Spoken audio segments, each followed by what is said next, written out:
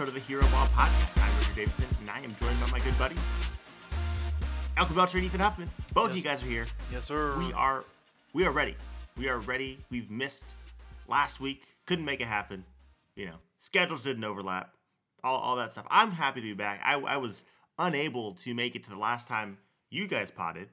I was in Phoenix visiting some family, watching as Devin Booker just gave bucket after bucket. Frank Kaminsky, as he gave bucket after bucket to the Atlanta Hawks.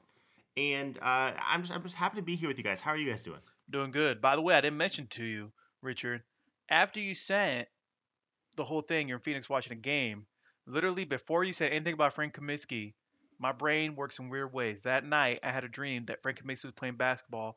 It was back at Wisconsin, though, and he took over. So the next thing I know, I wake up and see that message about Frank Kaminsky taking over. I'm like, bam, I'm a prophet. That's how it happened. That is exactly how it went. I cannot argue otherwise. But and then now as a general manager for the Pacers, I'll trade you Sabonis for Frank Kaminsky straight up. There we go. That is your last. That would be your last decision as the GM of the Indiana Pacers. But we are here today to talk some basketball, and I mean, I kind of know where I want to go, at least to start here, and I feel like it's the story of this.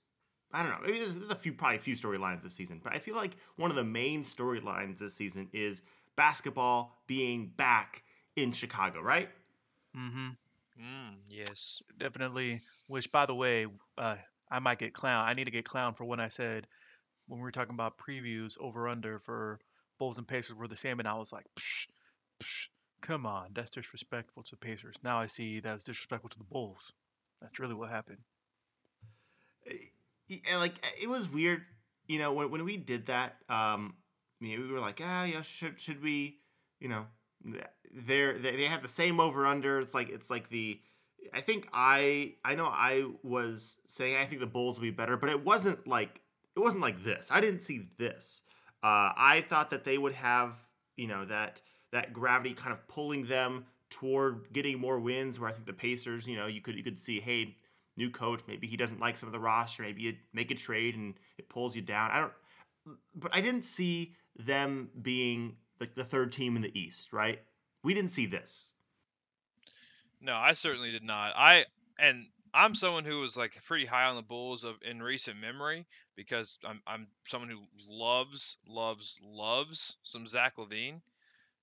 But I still just thought the defense wouldn't be able to hold up, even with the acquisition of Lonzo Ball and Caruso. I looked at the acquisition of DeRozan, him being a negative defender. I didn't look at signings like Javonte Green and Derrick Jones Jr. mattering at all. I'm not going to say they have, but I looked at also Vooch and the lack of a backup center, and was like, yeah, there's no way these guys can keep people off the rim. And I guess that's kind of like where the conversation is going to pin today is the Bulls have had a pretty solid defense this year. And it's kind of interesting to see like what contributing factors are going into that when you look at their personnel, and it really only looks like, especially with Patrick Williams out as well, only a couple positive defenders. Yeah, I mean, when they made the trade to get Derrick Jones Jr. in and marketing and sending him to the Cavs, like we were like, oh man, they missed an opportunity to bring in Larry Nance. And I still feel that way. I feel like that would be super helpful at a time, especially like this, where if they knew Patrick Williams was going to be lost for basically the season, like they would probably they would like that, a mulligan on that one. But like you said, we looked and we saw the vision on offense. Like, oh, okay, well, this makes sense. Having DeRozan, LaVine, Lonzo, those guys, Vooch, like it looked like it would have made sense. But the questions that we had were on the defensive end. How would they be able to do this? And in recent years, I don't know if it would have. I don't think that they would have been able to see much success. But the rule changes happen. And this was one thing that was on my mind before the start of the season. I didn't really have an answer. I was, whenever there are rule changes, there are unintended consequences, and it leads to the way that you build out a roster. It leads to certain things becoming more valuable than others. And with this, one thing that I noticed, on the offensive end, these rule changes would hurt players like James Harden, Trae Young, the guys who this rule was made after. But I was wondering why on the defensive end, who is this helping out most? And you could probably say, okay, well, the aggressive like Drew Holiday types, right? If you can get up in someone's, grill, and like if you're fighting over a screen, perhaps that could be helpful. I asked this question in the Danny LaRue and Nate Duncan like Discord or whatever, and Danny like he got the question. He's like, I think that it helps out defenses that do more of a hedge and recover type thing, where you're still trying to stay attached with your matchups, not switch it. But you're fighting over the big and kind of stay with the ball handler for a step or two, and then that guy chasing over the screen can get back to his matchup.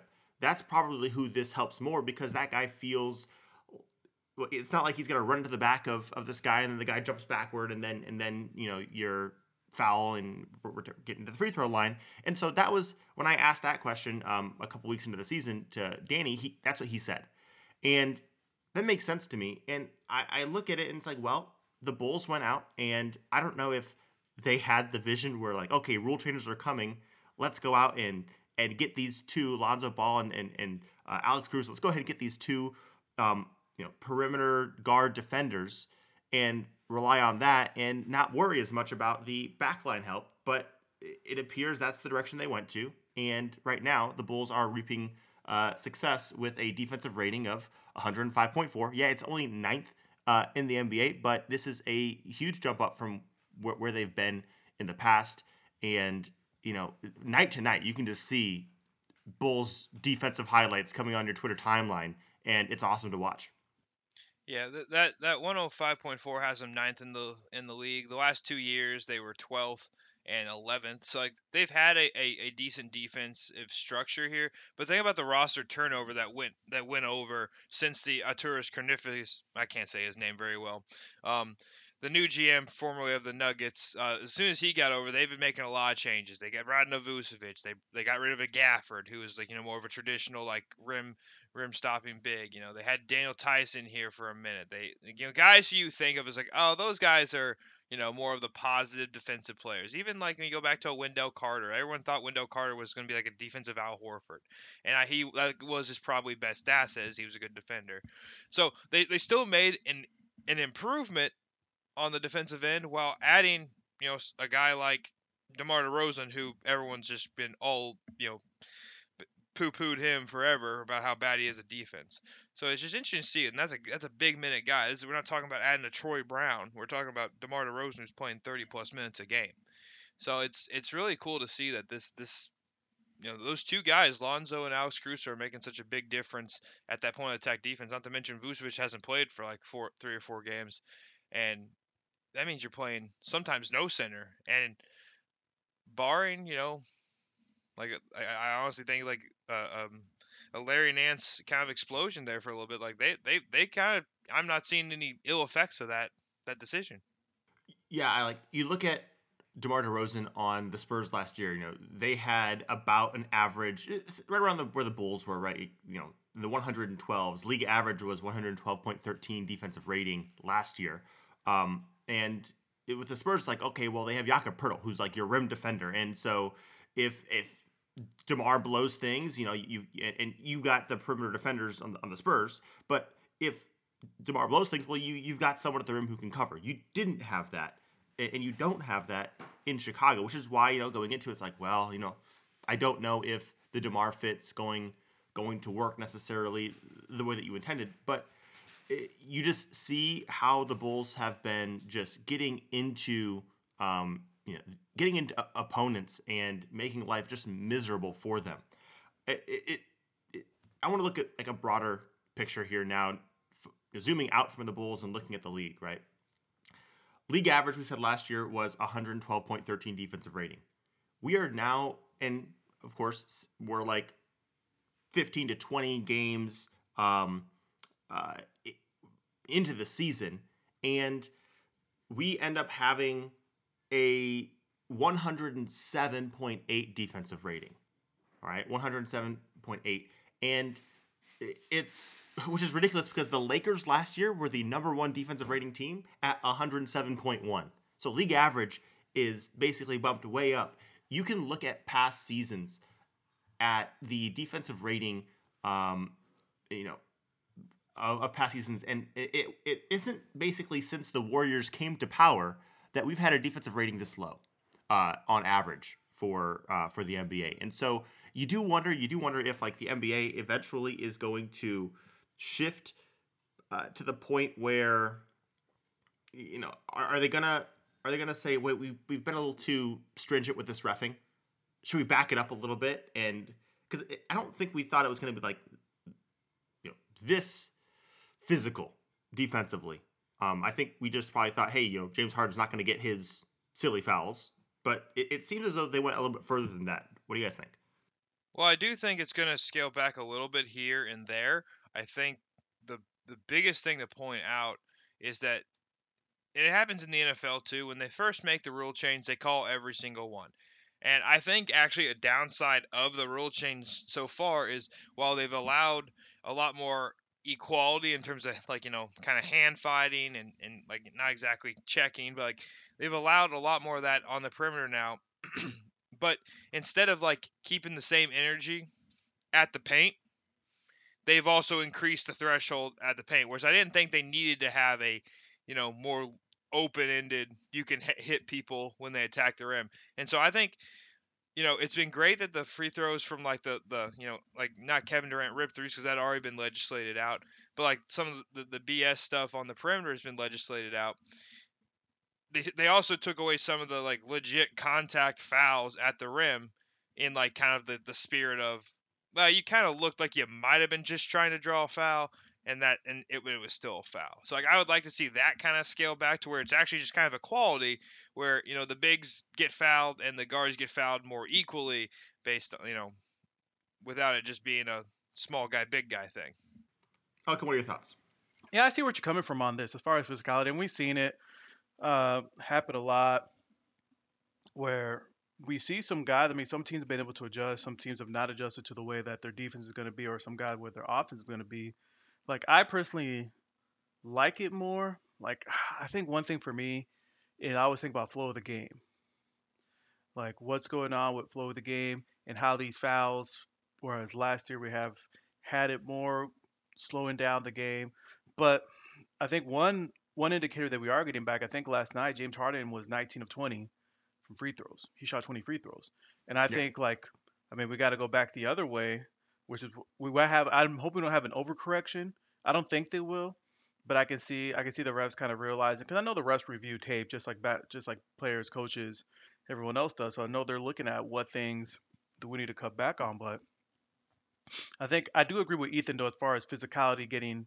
You want to almost like put that line there, like you don't want it to be like, okay, it's like anything goes. Like you still want to reward players for doing certain things. If a guy gets to the hoop and gets fouled a certain way or gets fouled like that, like you want to reward that. You don't want to say like, all right, play through it every time.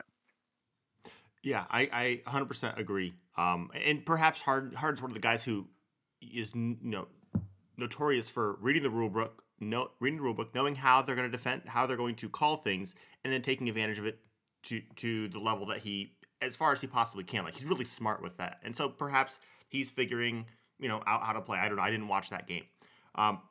There are three teams that I want. Well, two teams I wanted to look at, and Ethan added in a third one, but that center around the Russell Westbrook. Two teams center around the Russell Westbrook trade. We already talked about the Bulls, but the Lakers, number one last year, defensive rating 107.1. Now they're 108.9, right? But that's 19th. It's 19th, and you look at the move that they did. You're still Anthony Davis. You brought back Dwight Howard as a rim protector, bully guy, and you had DeAndre Jordan. But really, one of the things that we slandered Rob Pelinka for basically at the start was you have no perimeter defense. How are you going to go about playing basketball? And so now it's a big struggle. Yeah, they've had some injuries and issues, but I mean that's part of the roster construction. Issues of that team. The Lakers now have dropped significantly. Ethan, the other team that you were curious about were the Washington Wizards. Talk about them. Well, the reason I want to put the Wizards up there is because they basically took what I would say two of the, I mean, not counting Anthony Davis and LeBron, because we're not talking about the stars. When we're talking about the other good defensive players, if you're going to put together the best defensive lineup for the Lakers last year, you would include probably Caruso, KCP, LeBron, Kuzma, and Anthony Davis. That was probably your best option of stopping the most amount of people. And so two of those guys ended up on the Wizards. And I kind of just wanted to look at the transition that the Wizards went through defensively as well. Like we see that they went from 19th to 7th, and I do want to make a good point, like in general with people, is we can look right here with the last numbers where the Denver last year was 12th with 112. 0.4, and the Wizards were 19th with 113. So I understand that there is like some very small gaps in here with where people end up in the rankings. But point being, it's still where they ended up. But the Wizards have made a big jump from 19th to 7th. They're playing good defense, and that's basically just taking in two guys like Kuzma and KCP, who, while they aren't going to drive the same level of offensive, they're not the same level of offensive engine as Russell Westbrook, they are contributing greatly to the defense, and that's not to mention they also brought in Spencer Dinwiddie, who is, I wouldn't say a perfect defender, but at least he tries, and Russell Westbrook does not. I just wanted to point out that there's layers to this Lakers departure that you're seeing the impacts on other teams. Yeah, I agree. And I had Denver in there. Again, Denver 112th, right? That basically hovering right around league average there. 112.4, and now they're at 104.4. And again, this is a team that is basically the same as the end of last year, right? Obviously, Jamal Murray's not there, but you have your Aaron Gordon.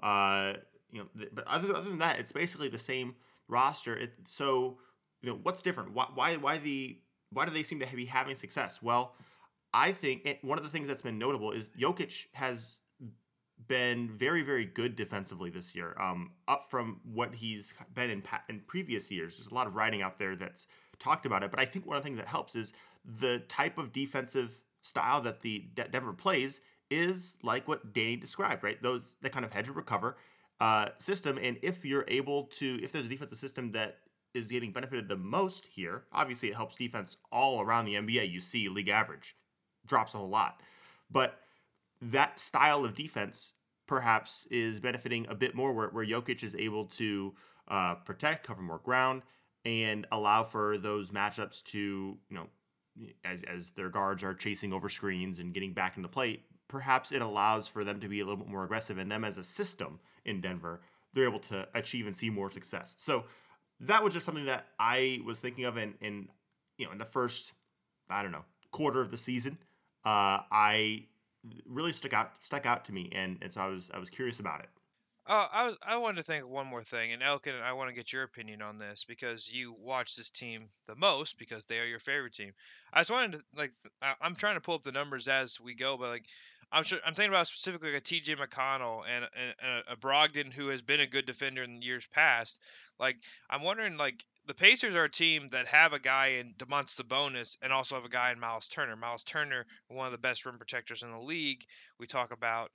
And then we look at Domantas Sabonis, who clearly is not, that's not what he does best. Right now, the Pacers are sitting right at 15th in defensive rating. They were 13th last year. I'm not going to spit out the numbers because I'm bad at reading. But I just want what are your thoughts here, Elkin, when we're thinking about how should the Pacers go forward with their current team structure? Looking at a guy like Duarte, I think can be a good defender. Brogdon should be able to be a good defender. Karis LeVert is got size, and effort. I'm just do we think the Pacers should look to install more of a aggressive guard defense and just have Sabonis try to do his best Jokic impression at this stage, or do we think it's still hey, Miles Turner rim protection's great? I just want to know where your value is because you have a team that specifically has both options available. Yeah, I get exactly what you're saying. And looking at this kind of structure, they kind of did several times the last couple of seasons. They try to go for that type of style, like a lot of aggressive guard defending. Sometimes they didn't have the right personnel for it, and see how they can help out Sabonis like that. But sometimes I see where the games that I watch where Sabonis still struggled with that. Jokic, he's a guy where I know we tend to think of him offensively, but I feel like defensively, Jokic has never been like horrible, horrible, horrible. Whereas Sabonis is a guy that he's not a horrible defender, but sometimes they've caught him being like a turnstile on defense because sometimes he doesn't know where he is. I mean, he's serviceable there. He's not going to be a slouch all the time.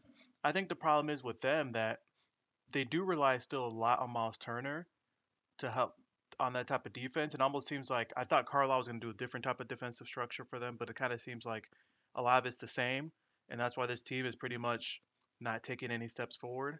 It's kind of just like we're just going to throw out the same stuff. I think one of you, I wonder who, I think one of you guys brought up that like normally a new coach, you might get a trade or something in there.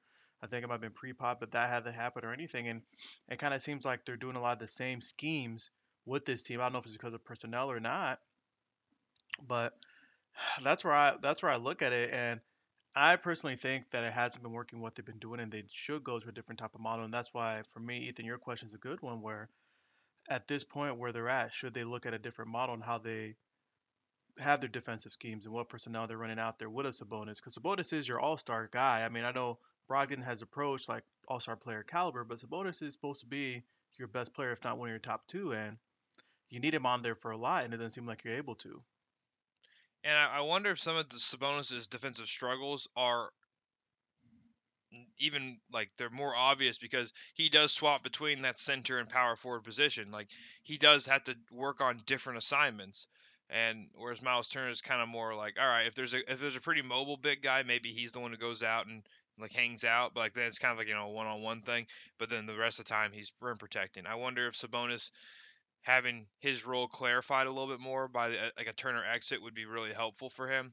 It's hard to say because we don't have really a template for how this goes in modern basketball. We could go back, years ago and like even think about like it wouldn't be this good because those guys are both, a Hall of Famer and a borderline. But we're talking about like a Rasheed Wallace, highly skilled, you know, versatile offensive big, and a rim protector like Ben Wallace, right? Like that was an incredible thing. These guys are not that level, but like we've seen that template, just not in modern basketball yet. And I wonder if there's a reason for that. Probably is. Well, guys, I've really thoroughly enjoyed this conversation, but it's time to get on to a new one. And what we had planned, I want to nix because news breaking on the pod. Luke Walton Yes. is fired after the vomitous output that they had on the floor. A fan said, "This is enough." They threw up last night on the floor, and now Luke Walton is gone. Um, Guys, this Sacramento Kings team and season, it's and the past few seasons, like I think it was time. I think it was time. Luke Walton was gone, but I just you wonder are the Kings going to be able to finally break through and push through? They have new management and who kind of stuck with Luke Walton, but if you feel like they got to get this one right, I don't know who they go to. If it's an interim situation throughout the rest of the year, then they find their guy, next year. But where do you go if you're the Kings? Man, it's a tough situation out there because I think the Kings have actually made some steps in the correct direction to getting this roster and getting this team m- moving towards the right direction. Like I think a Davion Mitchell pick was a pretty good pick. Like I think he's a good basketball player. De'Aaron Fox, I'm a big De'Aaron Fox guy. Halliburton healed. Let's say we're just looking duplicative here, right? But there's a lot of like those are good basketball players. Um, and then you get to the rest of the problems where it's like Harrison Barnes is good, Rashawn Holmes is good, but you really don't have any other wings or actual depth bigs. So, like, whoever gets a hold of this roster, you might unfortunately have to part with one of those guards that you really kind of like and you think has a lot of potential to get a little bit more of a balanced roster. And it's a hard thing to do when you're trying to balance what level of success is the correct amount. Like, is this a playoff team? I didn't think so, but apparently that's what the ownership thinks, or that's what the GM is expecting. And so they need to be able to remove this roster around, give Harrison Barnes, De'Aaron Fox, and Rashawn Holmes like guys that complement their game really well. Because I think those three guys are very versatile, can play with anybody based on their skill sets. And from there, I think you have a base to build. And I honestly think a lot of these problems could have been fixed if the Lakers would have went with their version of a trade, because then you just would have had a Harrison Barnes, doppelganger out there, and Kyle Kuzma, who, if he could take the same career progression as Harrison Barnes, we'd be looking at a really good basketball player here in a short amount of time. But and the Pacers, the Lakers wanted Russell Westbrook. But it's kind of funny how both teams, I think, would be benefiting greatly from that Buddy Hield trade right now, and instead, just the one over in Washington got a nice Yeah. little deal.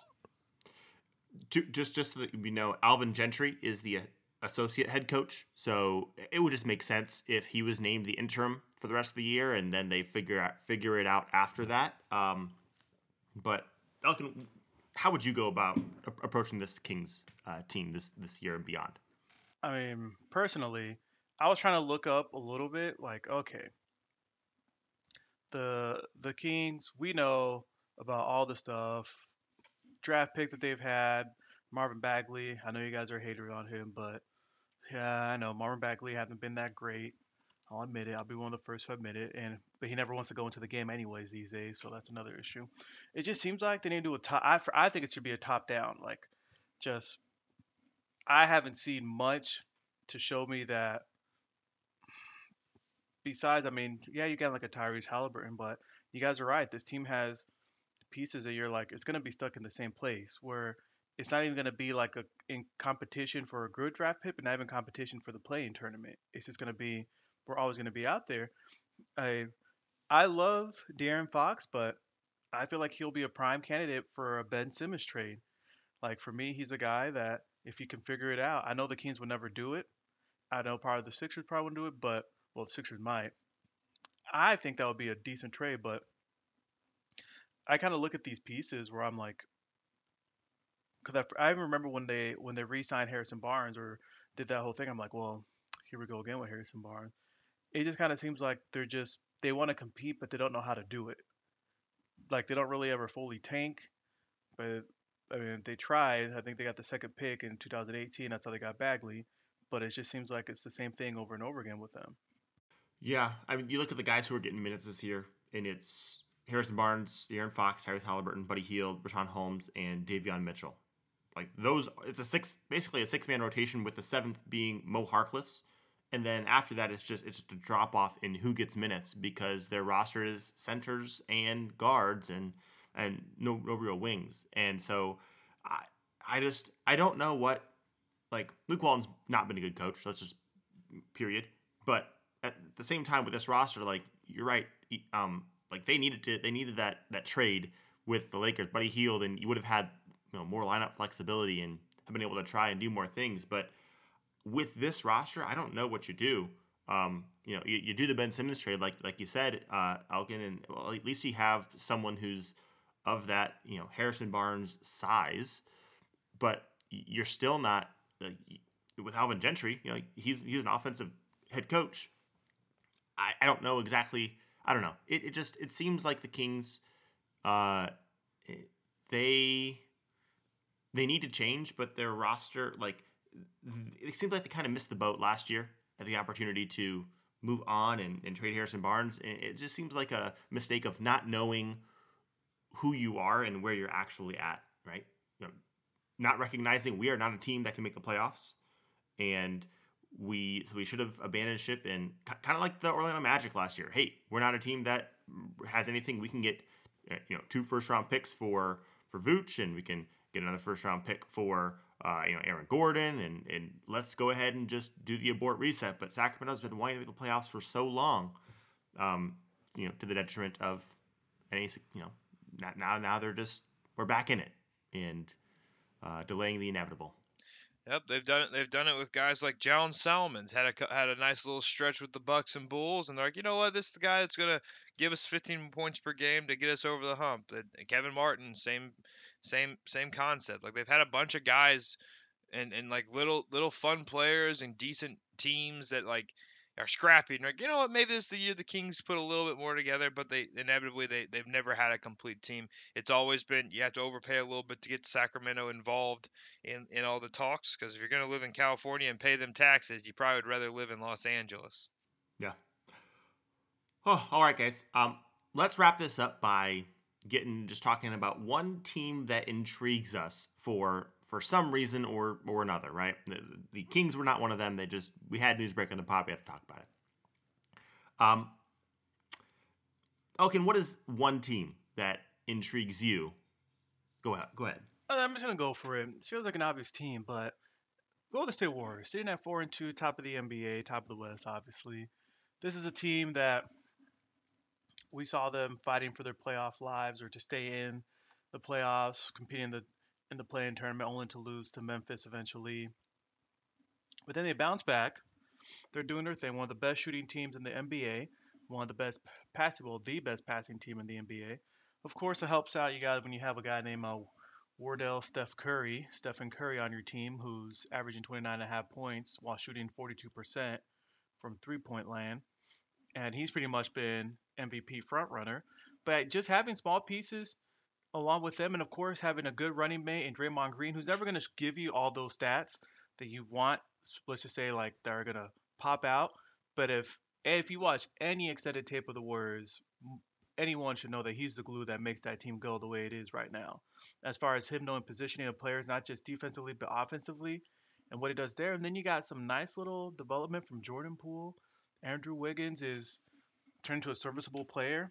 I've liked even what I've seen defensively from Mr. Wiggins this year. And overall, I think with this team right now was just sustainability. Looking at the way that they're playing basketball and the way how successful they've been, I'm curious to see how sustainable this run is for them. And of course, Klay Thompson expected to be back sometime next calendar year. I'm looking at how sustainable is this because, and maybe you guys, I don't know, feel the same way or you're completely different. I'm Even though they're first right now, I still don't see this team coming out of the West. Like at the end of the year, when we're talking about, let's just say, playoffs on each side are done, the conference finals are done, and we got the finals. I don't see this team representing the West still. I'm having a hard time grasping that concept. I think that they need a counterpunch, and as much as like I really enjoy watching the Warriors play because they move the ball so much, and there's a lot of free flowing, offensive stuff going on. I do worry about, you know, some big, and specifically thinking about like, Phoenix Suns as they get their season, they've righted the ship after like just a tiny 5 game little small sample size bad start.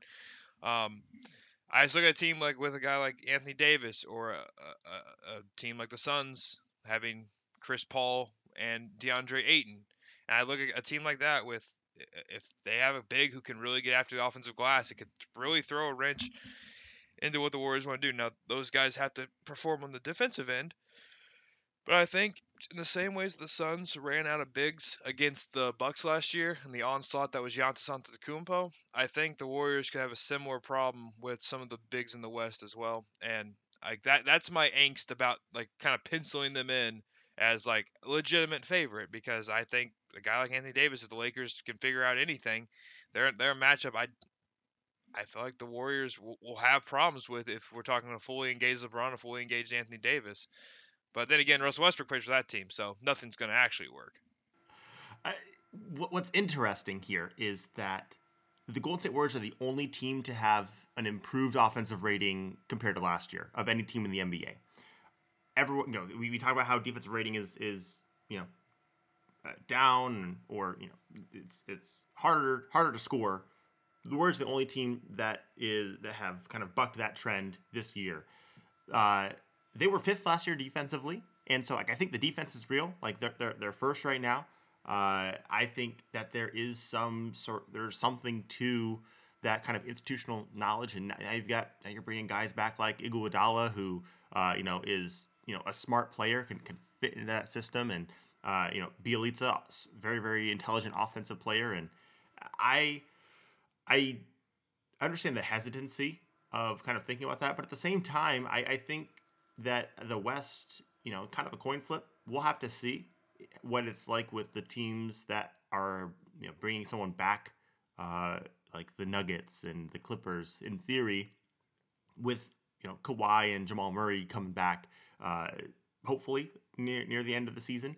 But I don't think that there's necessarily a favorite out west. Like I would take the field in any sort of bet for the Western Conference.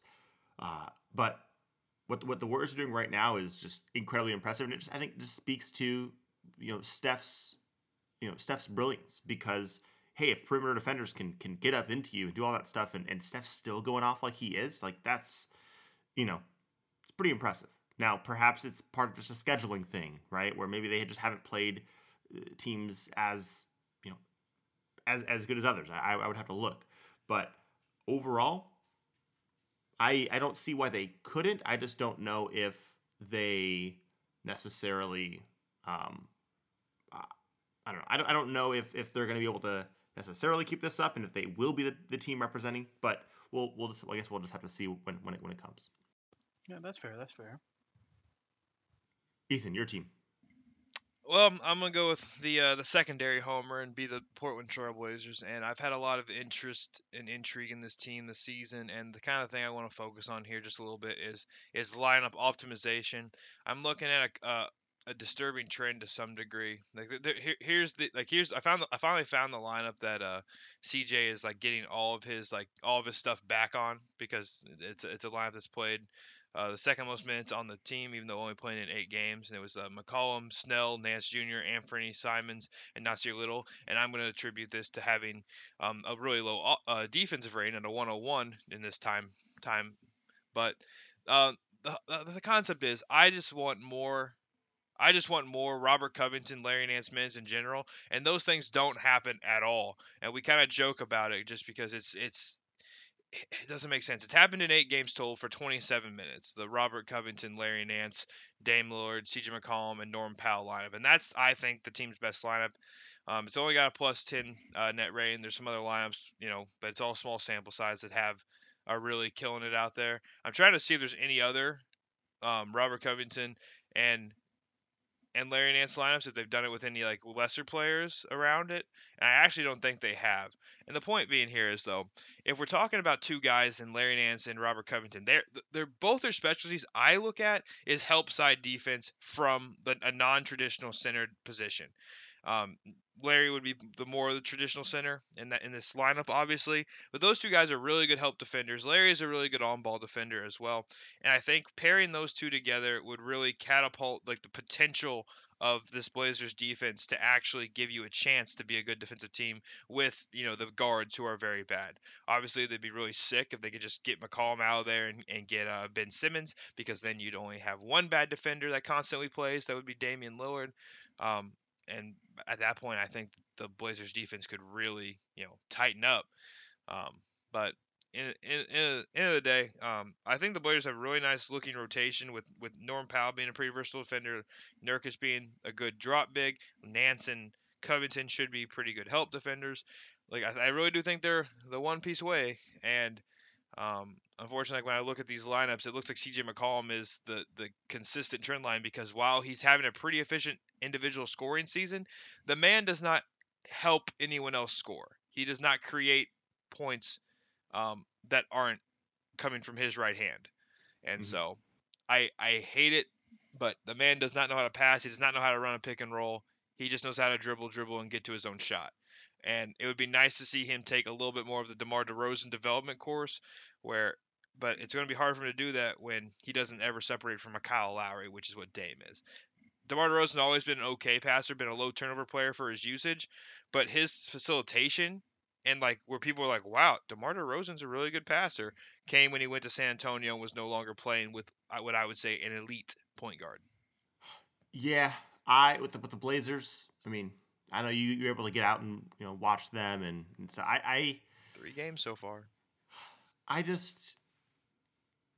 know that they're trying new things. Chauncey Billups is trying to get them to do different things defensively, and right there they're kind of in that middle of the pack where it's from basically 4 to 9 teams are kind of like within a game or two of each other, and I know Dame struggled. He's had kind of that core injury, which he had like this offseason, right? Like I'm pretty sure that was the thing when he was playing in the Olympics that he had Yeah. kind of this abdominal injury, and it's just he's not.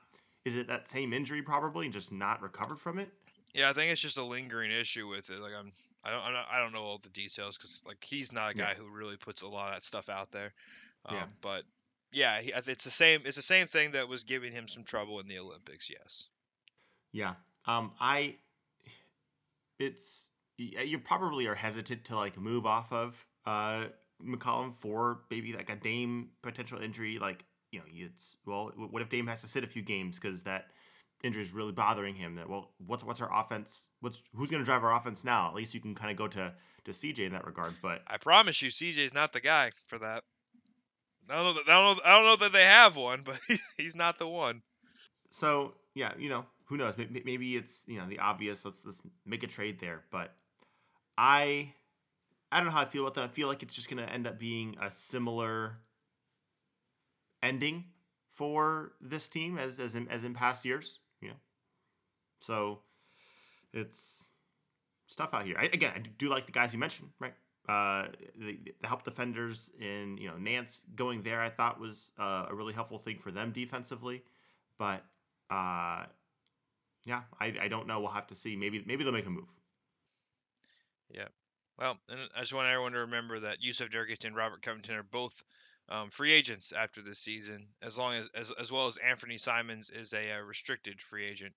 So there's a lot of moving pieces with this team. They have the capacity to make things continue as is. They said they re-signed Norm Powell, Dame and CJ are locked up for 3+ years between the two of them. It really comes down to how focused are you on actually improving this roster versus going up or actually going down, because either one is an option at this stage. It's kind of the point we're very close to being, well, Dame's good enough to keep us decent. It's just tough to know what the next where the next puzzle piece is coming from when you got two guys who are a little duplicative in skill. One's clearly better, and one is just too good to like give up for pennies on the dollar, so to speak. All right, I'll go ahead and get to my team. Last team we'll talk about, Cleveland Cavaliers. This team is interesting to me because they had some initial success this season, just like they did last season, right? Last season they started out hot, but we've reached the point where they've got some injury issues. Colin Sexton out for the year. In his last year of, he's going to be a restricted free agent this offseason, and, I don't know what it looks like, how much they're going to be willing to pay for him to stick around or to match. But he's done for the year. You've got Mobley out for a couple weeks. He's got an elbow issue, and you hate to see it, but hopefully he comes back and he'll be fine. Just a couple week absence. You also are dealing with, and you hope Markkanen's returning. He had like a health and safety protocols issue, so he's been gone for a bit of a stretch of time. Hopefully he'll be back soon enough to kind of hold the fort down. But they're starting to get a little bit thin roster-wise. And with being where they are in the standings, like we talked about how the West from Dallas at number 4 down to like the Lakers and Minnesota down at number 10, it's all within like a game or two. That same thing can be said in the East, where it's like the Knicks are like 7 and 9, and then all the way down to like Toronto at 8 and 9. That's like the 12th team. Like everyone's super close there, and that's where Cleveland finds themselves, 9 and 8 right now. And I look at this team and I know that they have aspirations of being good and making the playoffs or play in, but I think that we're going to start getting to the point where these teams, there's going to start to be more separation of, teams that are going to go up and find themselves really being active, and those that are going to fall off and trail off. And I wonder if Cleveland's going to be that team as they're encountering some of these injuries. You see Ricky Rubio's been playing really, really well. Like what an awesome addition. What a silly thing for the Timberwolves to get rid of him for just nothing. Just Taurean Prince, nothing. I don't even know. Has Taurean Prince played minutes this year? Oh, of course he has. He just hasn't played any defensive minutes. There you go. It's just been. Anyways, it was an awful move at the time and super helpful for Cleveland. If they were to have been able to stay healthy, like I think I would have liked this team as like, hey, you're well within the play-in mix, but with Sexton going down and you got issues where your forward line has out for a couple weeks back. I worry about this roster. Like we're gonna see Garland and Rubio minutes, which Rubio's been playing well enough, and Garland's been playing well as also. Maybe you can do that, but it seems like maybe you're gonna get more Okoro, but he's been playing enough already. I don't know.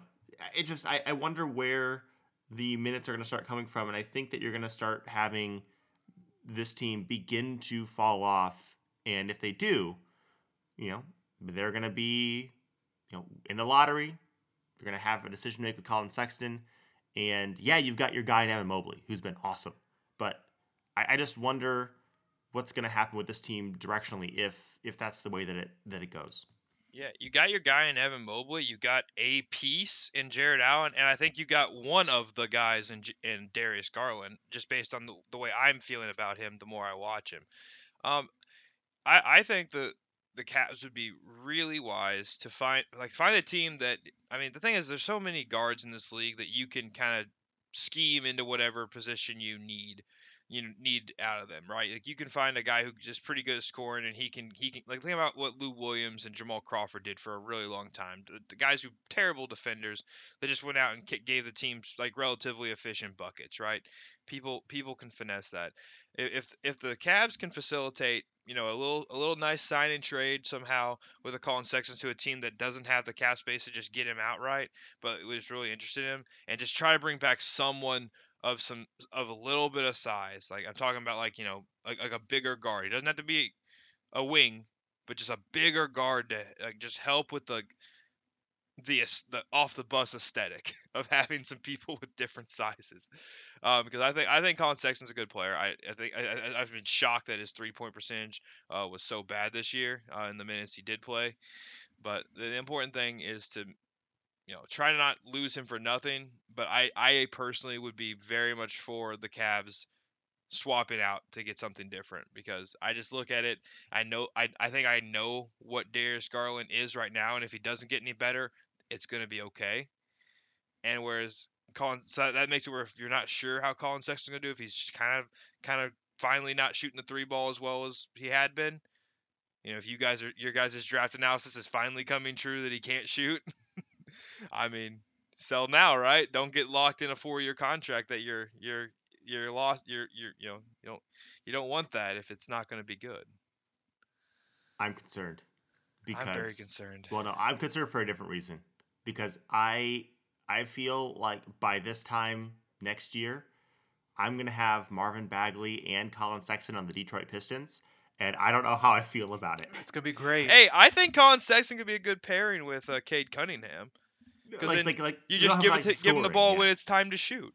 It's like, and then when it's time to defend, Killian goes. It's like that's we have money this offseason, and so just don't spend too much. I know, it's like I don't know who we're spending it on, and so I get a little bit nervous, and so that's why I'm concerned. I'm concerned that Bagley's going to be on my team by the time the trade deadline rolls around. Like the Pistons, like I'm just waiting for the Trey Lyles, etc. for Marvin Bagley trade, or Josh Jackson for Bagley to give them a wing sized player. Like that's gonna happen. Let's do that right now. Well, he can't, because December 15 is. Okay. I think you have to wait till then. There you go.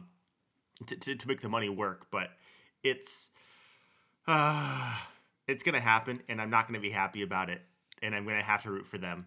And the moment that I have to root for Bagley on my team, it'll be a glorious day. It'll be a glorious day. It'll be the Bagley resurgence in Detroit. That's what's gonna happen.